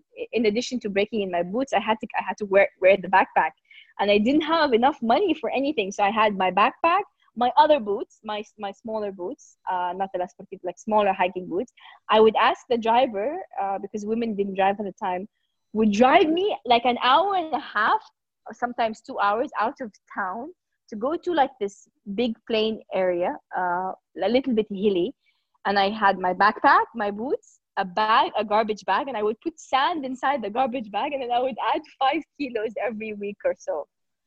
That's it. Like, I didn't have any fancy gear. I didn't have any of that. And then when gym started becoming more acceptable, I started to go to the gym. So you can imagine Did any the friends amount. accompany you, or were you all your own in the No, desert? on my own. On my Wow. own. I would just go, I would have a water. I wouldn't go far. So I would know where the car is. I would just try to go around. You need conditioning. You need to be able to wear the shoes, the backpack, because one of the best things you can prevent from happening is blisters or soreness from backpacks and shoes. So you really need to condition yourself. So I had to figure out a way to condition my body, right? And that was the only way I could do it. That's it. No fancy stuff, nothing. That's all I had. And that just goes to show you, like, if there's a will, there's a way. Like, if you really want something, if you really truly believe in it, you can be a woman in the desert in the Middle East and still train to climb the highest mountains in the world. Did it occur to you that being that solitude, working up and down with this firm and stark goal, and not being surrounded by people who are all like and who are encouraging and perhaps can push you and understand your goals and the territory that you're walking? Did you understand how mentally fit you were at the time and how much mental fitness you were practicing at the time? I was aware that it was a big part of conditioning is also your mentality and your ability to control your emotions and these things. So I was aware, but I didn't realize it was that much of an important thing to do, because again, I I had to climb lots of mountains to gain that experience. By the time I got to Everest, for sure, I knew exactly what was needed. But in the beginning of my mountaineering career, I had no idea what I was doing. I was just learning as I go. And please, anyone who's listening, if you ever need advice, if you're from the region or anything, contact people that are passionate, like us too. Like, contact the people that can help you and find the way to your dreams. A lot of people message and say, "Oh, I want to climb Everest," and that's it. But I tell them, "Okay, have you done mountaineering? Have you done hiking?" They say, "No, it doesn't work that way, guys. You really need to put in the time, and you really need to put in the training, because you would be a liability for everybody else, yourself." And Yeah. Well, I have this story that is a bit amusing, and it's from when I was in. Are you there, Raha? I'm here. Yeah, sweet. You're breaking up a little bit. Yes, they're perfect. I have this story that is a bit amusing, but it also gives perspective, and I think it's a good lesson in motivation. And when I was in Nepal 2005, I got acquainted with a local porter, and I told him where my climbing career started, and it was Kebnekaise, which is the highest mountain in Sweden. It's not very tall; it's 2,117 meters tall. But as I said this, he didn't say a word. He was stunned. But after a while, I approached him and, "Are you okay?" I said. "Yes, yes, Fredrik. 2,117 meters. I've never been so low in life," he said. And What? he wasn't dreaming about high mountains. As a matter of fact, he was more fascinated and more interested in how does it feel swimming in an ocean. He couldn't swim. The lake Yeah. or Oh, wow. streams are desperately cold in the regions, but he was more interested talking about, sailing and swimming and fishing, because what I pictured in my head when I heard this and is that perhaps sometimes the greatest motivation is not having this immediate access to the mountains that you need in order to climb big mountains. Perhaps lack of it also fosters your mental strength. So what I'm wondering here is that lacking mountains could have somehow boosted your mental strength? I think we always want what we don't have. We always crave the things that we don't have, right? Like, it becomes like an obsession, because you don't have it. So yeah, for sure, I think the fact that I didn't have this, and the fact that people kept telling me you can't do it, was one of the most um, biggest fuel for me. The more they told me you can't, the more I said, well, watch me. So yeah, for sure, I think these things really affect and give you a boost in trying to get to where you want. When people say to you that they want to climb Everest, you basically reply with the question, why? And you say that Yeah. they can't give you an answer. Furthermore, you emphasize that figuring out the why is paramount before attempting a climb. Do you think that George Lee Mallory's infamous response to the question why was Because it was because it's there. there, is that enough of a reply? That was his why. He wanted to climb it because it was there, because it exists. That's And his why. When things went bad and they were stuck in a situation, that why is going to come back and bite you in the ass. So make sure that you know that what the why is. I wanted to climb because I wanted to prove to myself that I can climb, that I can get to my dreams, that no gender bias, no nationality, nothing can stop me from being or achieving my dream. That was my why, and that's the why that came out when things got really difficult. So you really need to have a strong why. When you say you want to climb because it's cool, oh, trust me, when you are in, really bad situation, we wanting to climb something because it's cool is not going to help you. You need to have a stronger conviction. You want to climb because it's a dream of yours since you were a child, go ahead. You want to climb because it helps you achieve this and that, go ahead. But make sure that the why is strong enough to get you through the tough days, and not just a superficial reason, or worse, what do you call it, an ego project, just to brag that you climbed it. are there too many of those people, you think?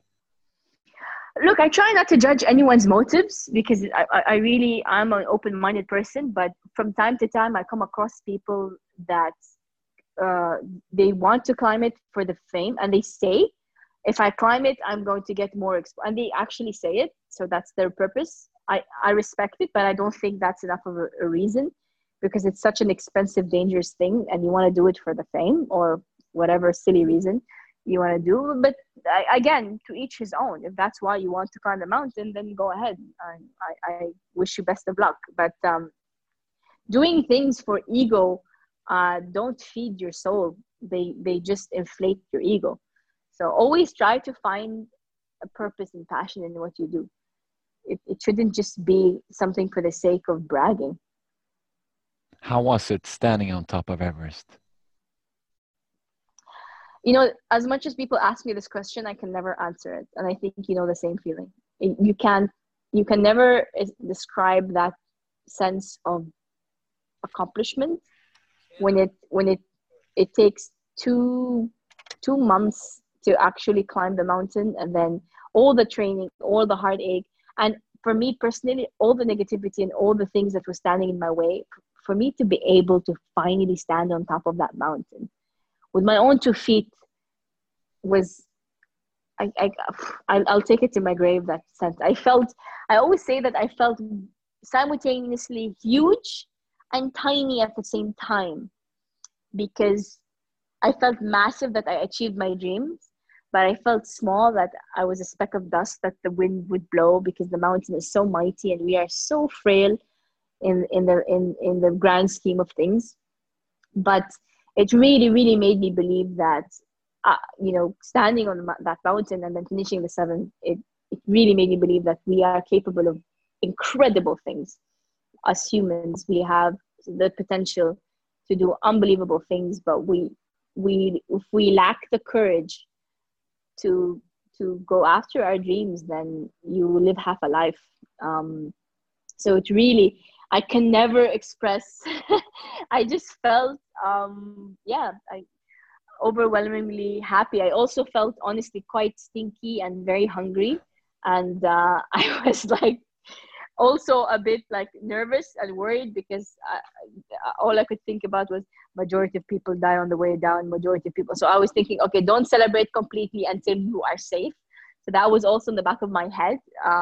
So I was happy I celebrated, but I really made it swift, said a prayer, was very grateful that teeny weeny little me from Jeddah, Saudi Arabia, could, one foot in front of the other, be able to stand on such a mighty, beautiful uh, creation as that mountain. Because we are guests on those mountains. You never really conquer them. I get a bit shy when people say I've conquered it, because I don't really think I've conquered it.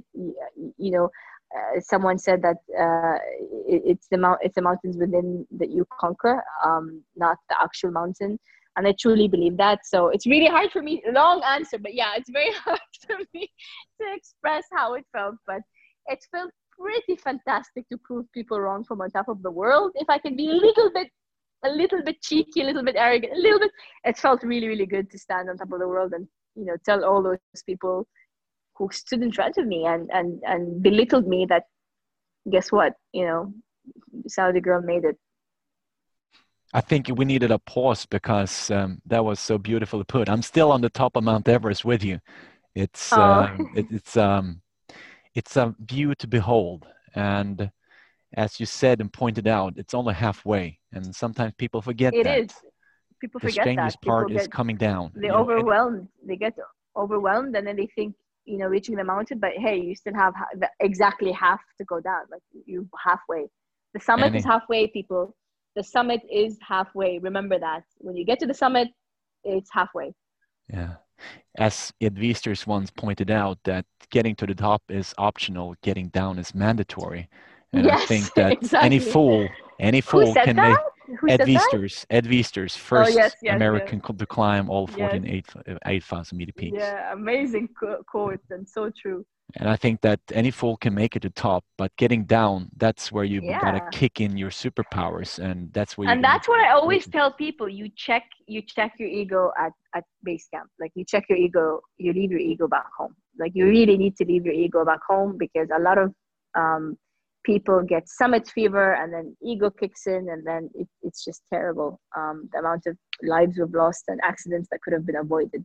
Of course, there are perils in the mountains that you cannot control, like avalanches and people falling and people getting hurt. That's also terrible. But when people walk to their deaths because they were too arrogant to realize that they're not strong enough, is a horrible way to go. Something that No I would worries. touch on is your charity program that you initiated in Nepal, and that was part of your Mount Everest climb. And I particularly sympathize with educational programs since it has, in my opinion, outstanding benefits over merely supporting rebuilding projects, etc. I think that It was really cool. I was invited to be part of it by Muhammad Al Thani, who was a teammate. It was his initiative. So I loved being part of it. I was very proud to lend my name to it. It was only for that climb, though. Unfortunately, I wish it was for more climbs, but it was only for that climb. But now I do what I call responsible traveling, or to be a responsible tourist. If you are curious to know what that is, please follow me on social media on my Instagram. It's really easy. Raham Harrak, RAHAMOHARRAK. And it's being a responsible human or a responsible tourist. So whenever I travel to these places around the world, I try to highlight historic things, of course, which is really common, but I also try to leave something better than how I found it. So everywhere I go, I try to find a problem or donate or highlight an issue. It started with my trip to Uganda a few years ago. Um, uh, it started actually because I used to throw big birthday parties. I'm very social, so I used to have big birthday parties, and then I kind of hated how the birthdays became like superficial. So with the same amount of money I throw the birthday, I would travel to a place and try to help someone. So it started with Uganda, and we found oh my god, what's the word in English? Orphanage, a mini orphanage, a very small orphanage in one of the slums that needed a roof for the girls, for the girls to sleep in. and I helped raise the money to build that. That's something very small.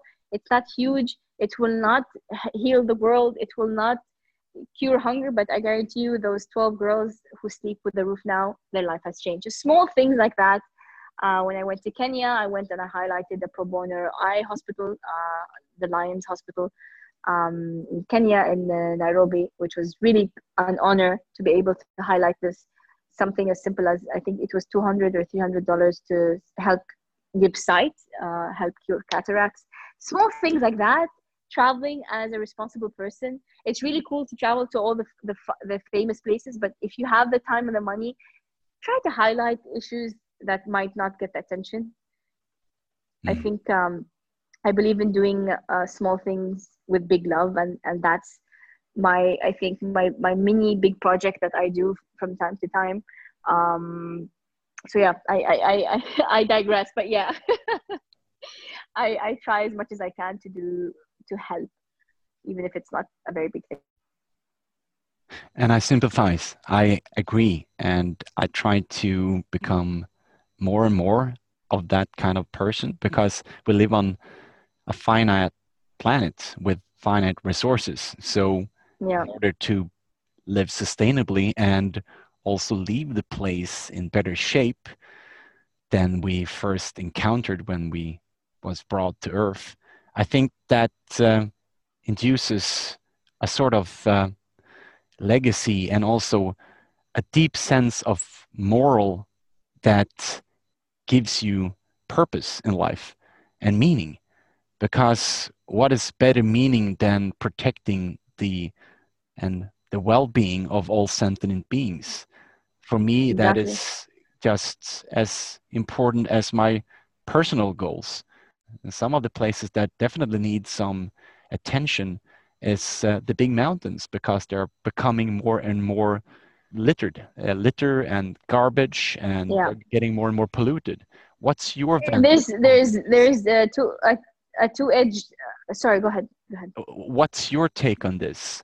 How can we improve the education in people who are not accustomed to deal with recycling and sustainable issues as we are in Yeah, our part of the it's world? it's for sure a huge responsibility that falls on the the mountaineering outlets and governments that run these beautiful mountains. You need to hold people accountable. A great example is Denali in Alaska. They have lots of laws and lots of rules. If you break, you pay a fine. So there needs to be accountability to littering.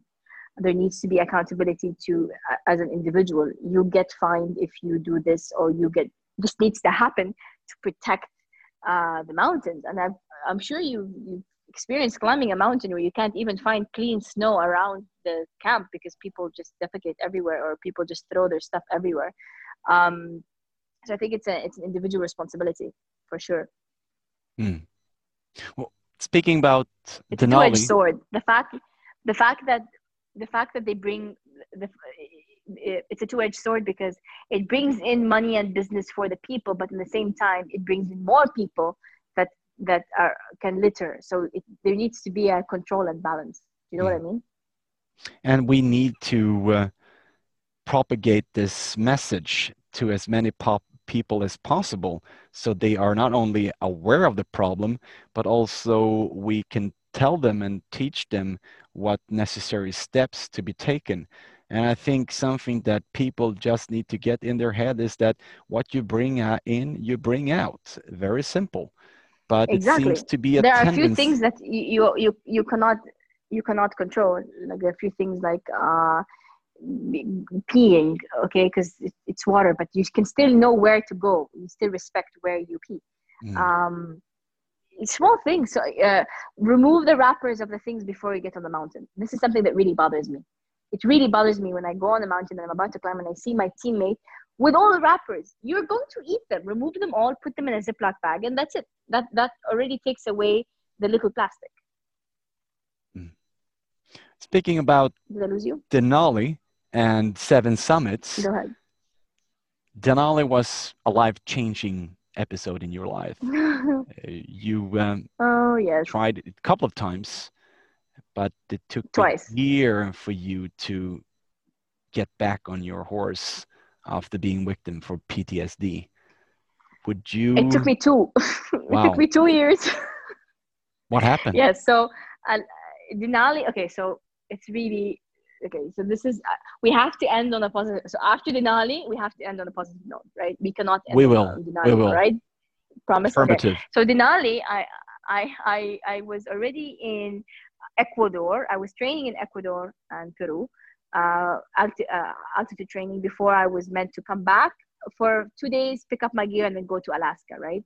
So while I was in Ecuador, I get a phone call from the climbing company saying, we're sorry to tell you that your guide, who was my guide in Antarctica, let's say a month or a month and a half prior to that, passed away with an assistant guide and I think 4 or 8 other climbers in a climbing accident. He passed away, and they have to give me to another climbing company because they don't have a guide.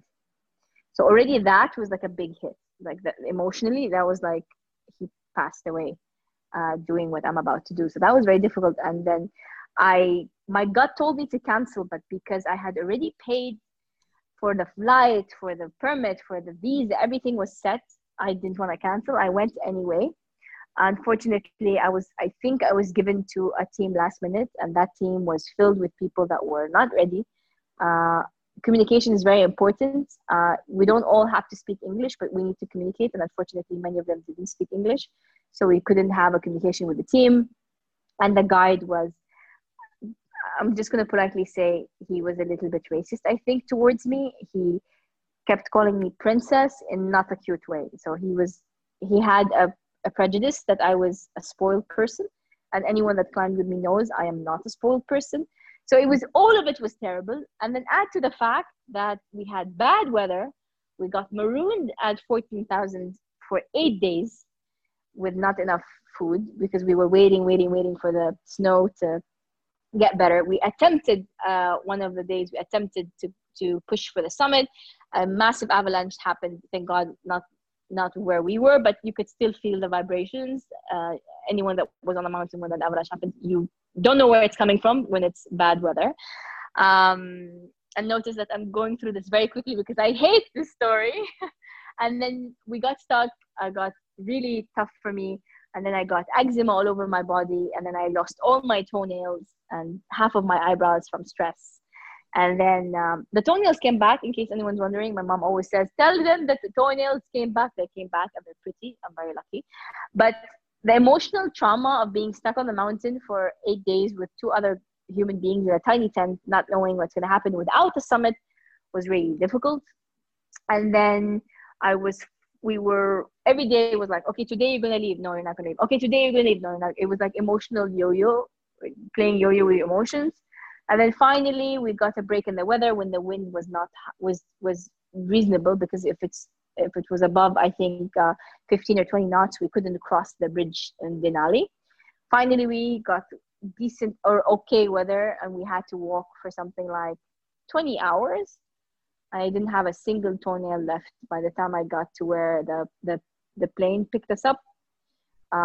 There is a hill called Heartbreak Hill, very, very accurately named Heartbreak Hill. It really breaks your heart. It's the last hill you have to go up before you get to where the planes take you.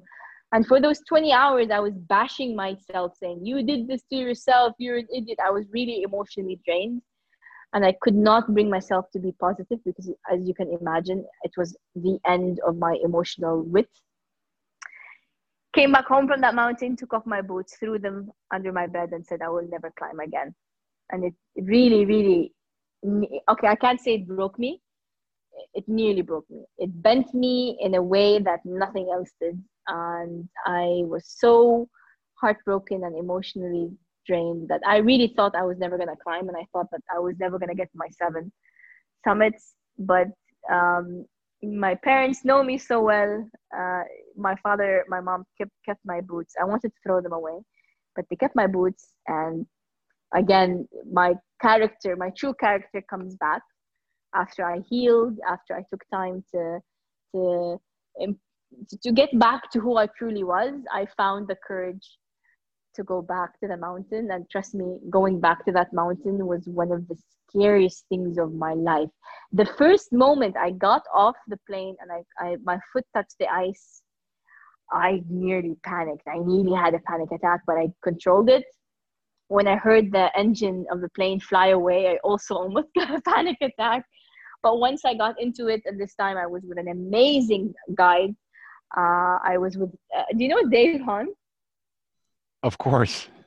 Okay, so I was with Hunt. I was with Dave Hunt, and to his credit, um, I had so much drama with the other companies. Really, really bad drama with companies. Unfortunately, some of them were giving me ridiculous. They were charging me a lot of money. They thought that I don't know. They were asking for a lot of money. Other companies were saying that, oh, you couldn't finish last time, which means you're not strong enough. You need to pay double for someone to help you carry your things with you. And there were only 5 companies in Alaska that could guide Alaska. So very lucky, I contacted I am mountaineering RMI, and there was only 1 seat left, and they told me, listen, we have 1 spot left, and it's on Han's group, and Han is tough, and if he thinks you are not suited, he's going to kick you off the team. I'm like, put me on Han. I accept anything he says, and I'm going to prove to you that I can make it. And he emailed me. He said, listen, I'm going to give you a shot, but please understand that if it's between you and the safety of the team, I'm going to cut you. And luckily enough, I trained my butt off, guys. I trained for I think total 4 months, but the last 2 months I trained every single day for 2 months. I got to the mountain. For the first couple of days, I was right behind Dave. You know, when you're weak, the weakest person, they usually put you behind the head guides. I was behind Dave for the first couple of days, and then towards the 3rd or 4th day, he let me go wherever I want. And towards the end, I was anchor. And one of the best moments of my life, the best ending to this horrible story was when we summited. I was approaching the summit. The team, which was from all over the world, started clanging their gear together and saying 7, 7. And I got to the summit and I summited the mountain, and I got really emotional and I dedicated to my dad. When I finished the summit, when we were celebrating, Dave Han was like, listen, I want you to know this. You earned your right to be on the team. You are a really good climber. I trusted you just like anyone else. Don't let anyone tell you otherwise. It was an honor for me to be the guide that helped you get your 7. So from Dave Han, come on, like it was like one of the best compliments ever, because he's a hard ass. I respect him immensely, but if anyone knows Dave, and you can put your input on it, he's a really, really, the first, I think 2 days, or first day or second day, one of the teammates sat on one of the fuel. He sat on it. It was in his sled. He sat on it, and he ripped him. He was yelling at him. Grown man. The guy was older than Dave, and Dave just went off on him for sitting on the can. And I was like, oh my God, how am I gonna do this? But towards the end, it was such a pleasure and honor for him to say that. For me to be part of the team and to get my 7 with that team after so many people were doubting me was such an honor. Sorry, it's a long story, but yeah, like Denali was really, really one of the most tough but rewarding mountains I've ever had to experience. Wow. How do you think the world will look like if we apply some of Dave Hand's leadership skills? Oh my God, a lot of people would have black eyes, because many people will not be able to take the sharpness of Dave. I respect him immensely, but back me up. Dave is harsh. Dave is a tough one. Dave is really tough. Like, he says it as it is. He doesn't baby you. No, like you do your job. If you do your job well, good, you get okay. But if you do it bad, he'll set you straight. And I respect that about him. I respect him immensely for it. if it's a matter of life and death, there are no rooms for errors. So Exactly. So yes. I think the world would be very efficient if they went with Dave Hunt. They won't have as many friends, but they would be very efficient if they went. He was an awesome storyteller, though, and a very charismatic and charming guy. And to me, he was very fair and very supportive. In the beginning, no, I was like, I think in the beginning he didn't. Oh, I understand. He wanted to see if I had what it takes, but towards the end, yeah, I'm so happy I got to get his approval. Since you were aspiring for several firsts and records set by Saudi women, did that help you raise the money? Nope. I didn't know that I was setting a record until I was actually booking things and making my way to the mountain. I didn't know, and at the time, it wasn't cool to sponsor Saudi women. It was not. It was still not okay to be to sponsor or to be supportive of women that way. It was still,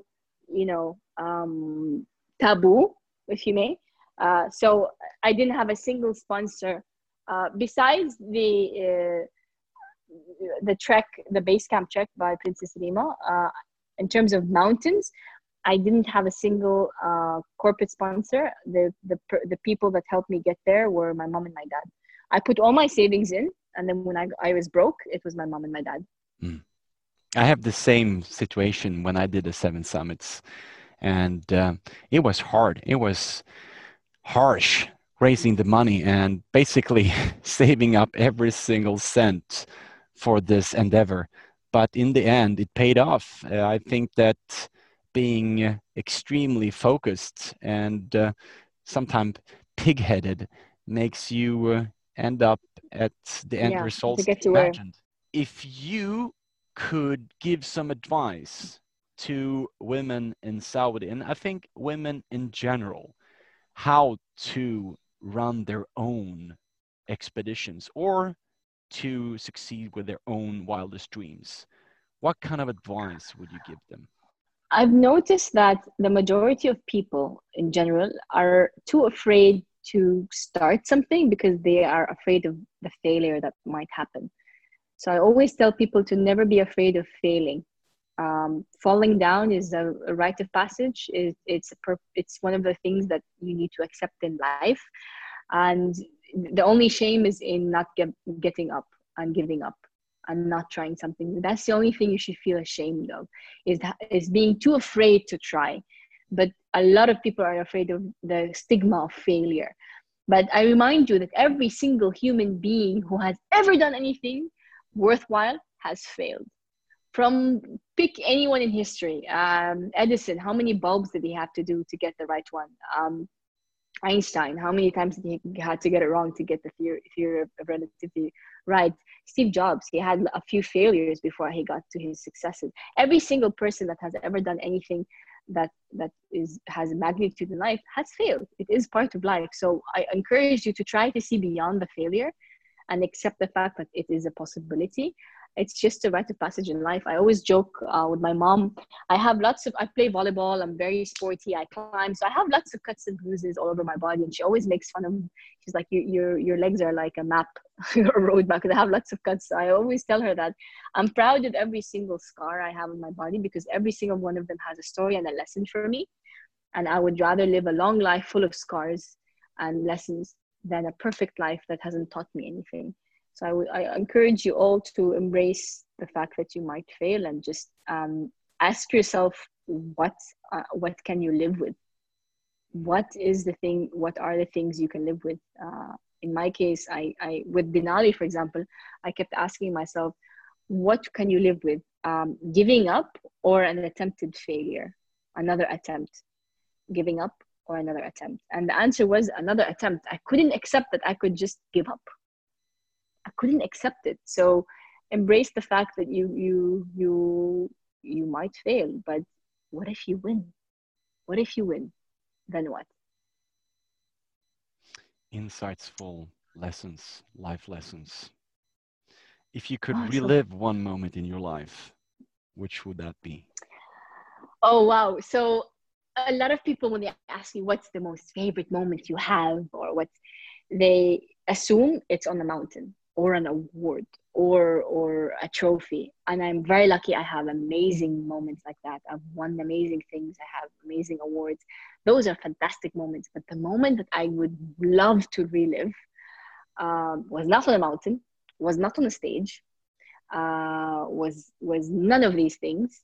It was when I landed in Saudi after Everest, and I was bombarded with media, good and bad, mainly bad. I was getting lots of negativity, and I was really worried about my parents' response. I was really worried about my parents' reaction and social, the social pressure and all that. I was really, really worried. I didn't have a chance to speak to them because I was really, it was, everything happened so fast. I landed in Saudi Arabia, and those boring airport doors that open, though, that's the moment I want to repeat. The moment I landed home, those boring, mundane doors in Jeddah airport opened, and I could see my mom and my dad's face, and they were absolutely proud. They didn't have a single line of anger or frustration, nothing. They were two proud parents, and that's the moment I would love to relive. Mountains are amazing. They are fantastic, but seeing my parents glow like that because of me is the moment I'd love to relive. And hopefully one day, if I'm very lucky, I can finally have mini-me's that I can go on these adventures with them, and they can make me glow like that one day. So that's the moment I would love to relive. So you being the black sheep and the nuthead in the family, have you had the courage yet to take your parents to the local climbing gym? Oh, you know what? I would love to. My dad is, bless him, is really old. Poor guy. God give him long life and health. He's really old. He has issue with his knees. I can't really take him. He's too frail. I take him with me in spirit, and I always share my stuff with him, my videos and all of the things I discover. So unfortunately, the limitation is his health.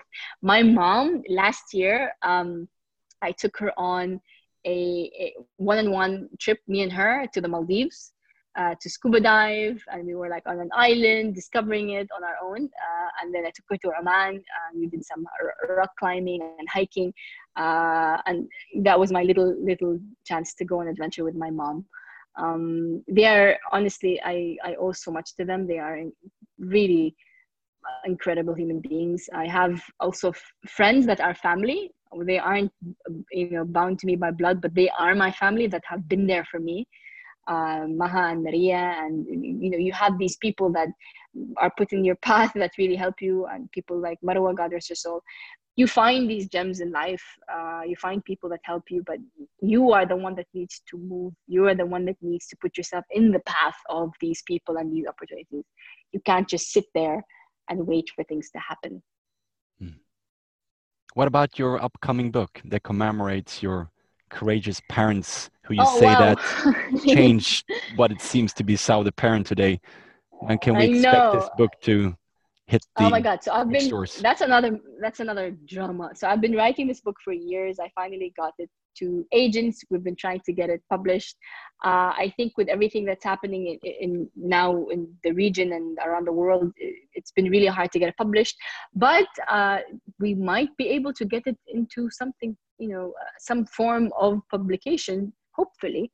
I'm going to stop saying soon. I'm just going to say hopefully, because every time I say that, it gets delayed. But I really want to share my story. I really want to, maybe it might fall in the hands of the father or the actual first Saudi woman to win in the Olympics. You never know. You never know where that book might go or who it might inspire. So hopefully I can get it there, whether it's a book or a mini series or a poem or a movie, anything. I just want to get this book out there. I'm still working on it, and I have lots of amazing people trying to help me with it. So hopefully I can get it where it should be. Well, we are many people looking forward to it, and I'm going to be the first one who sign up for the first copy, and you have to sign it. I would love to. And by the way, for those of you who are listening, we have to explain. Me and you never actually met. We've been like pen pals for years, right? We've been Yeah, time flies. how many years now? Well, 2013, I think. What? I'm not very astute when it comes No, to I remember. So recalling. someone connected us. Someone connected us online, and then we've stayed like pen pals on Yeah, Facebook for years. So hopefully we can meet in person one that day would on be an adventure. fantastic. I'm looking forward to that. Go ahead. Any new expeditions in the loop that we should look out for? I'm glad you asked. So besides the book that I'm trying to get published, I've always dreamt of going to space. And now I don't know how that's going to happen or when, but I'm going to make sure that I will try. So I've been trying for the last couple of years. I actually applied to the space program and I got selected. I made, I think, out of thousands of people in the Middle East, I was the only non-scientific, not a pilot, not a scientist who made it. I made, I think, top 6. The only one of the main reasons why I couldn't continue is because I wasn't a scientist and I wasn't a pilot. But I was very proud to have been selected and made it that far.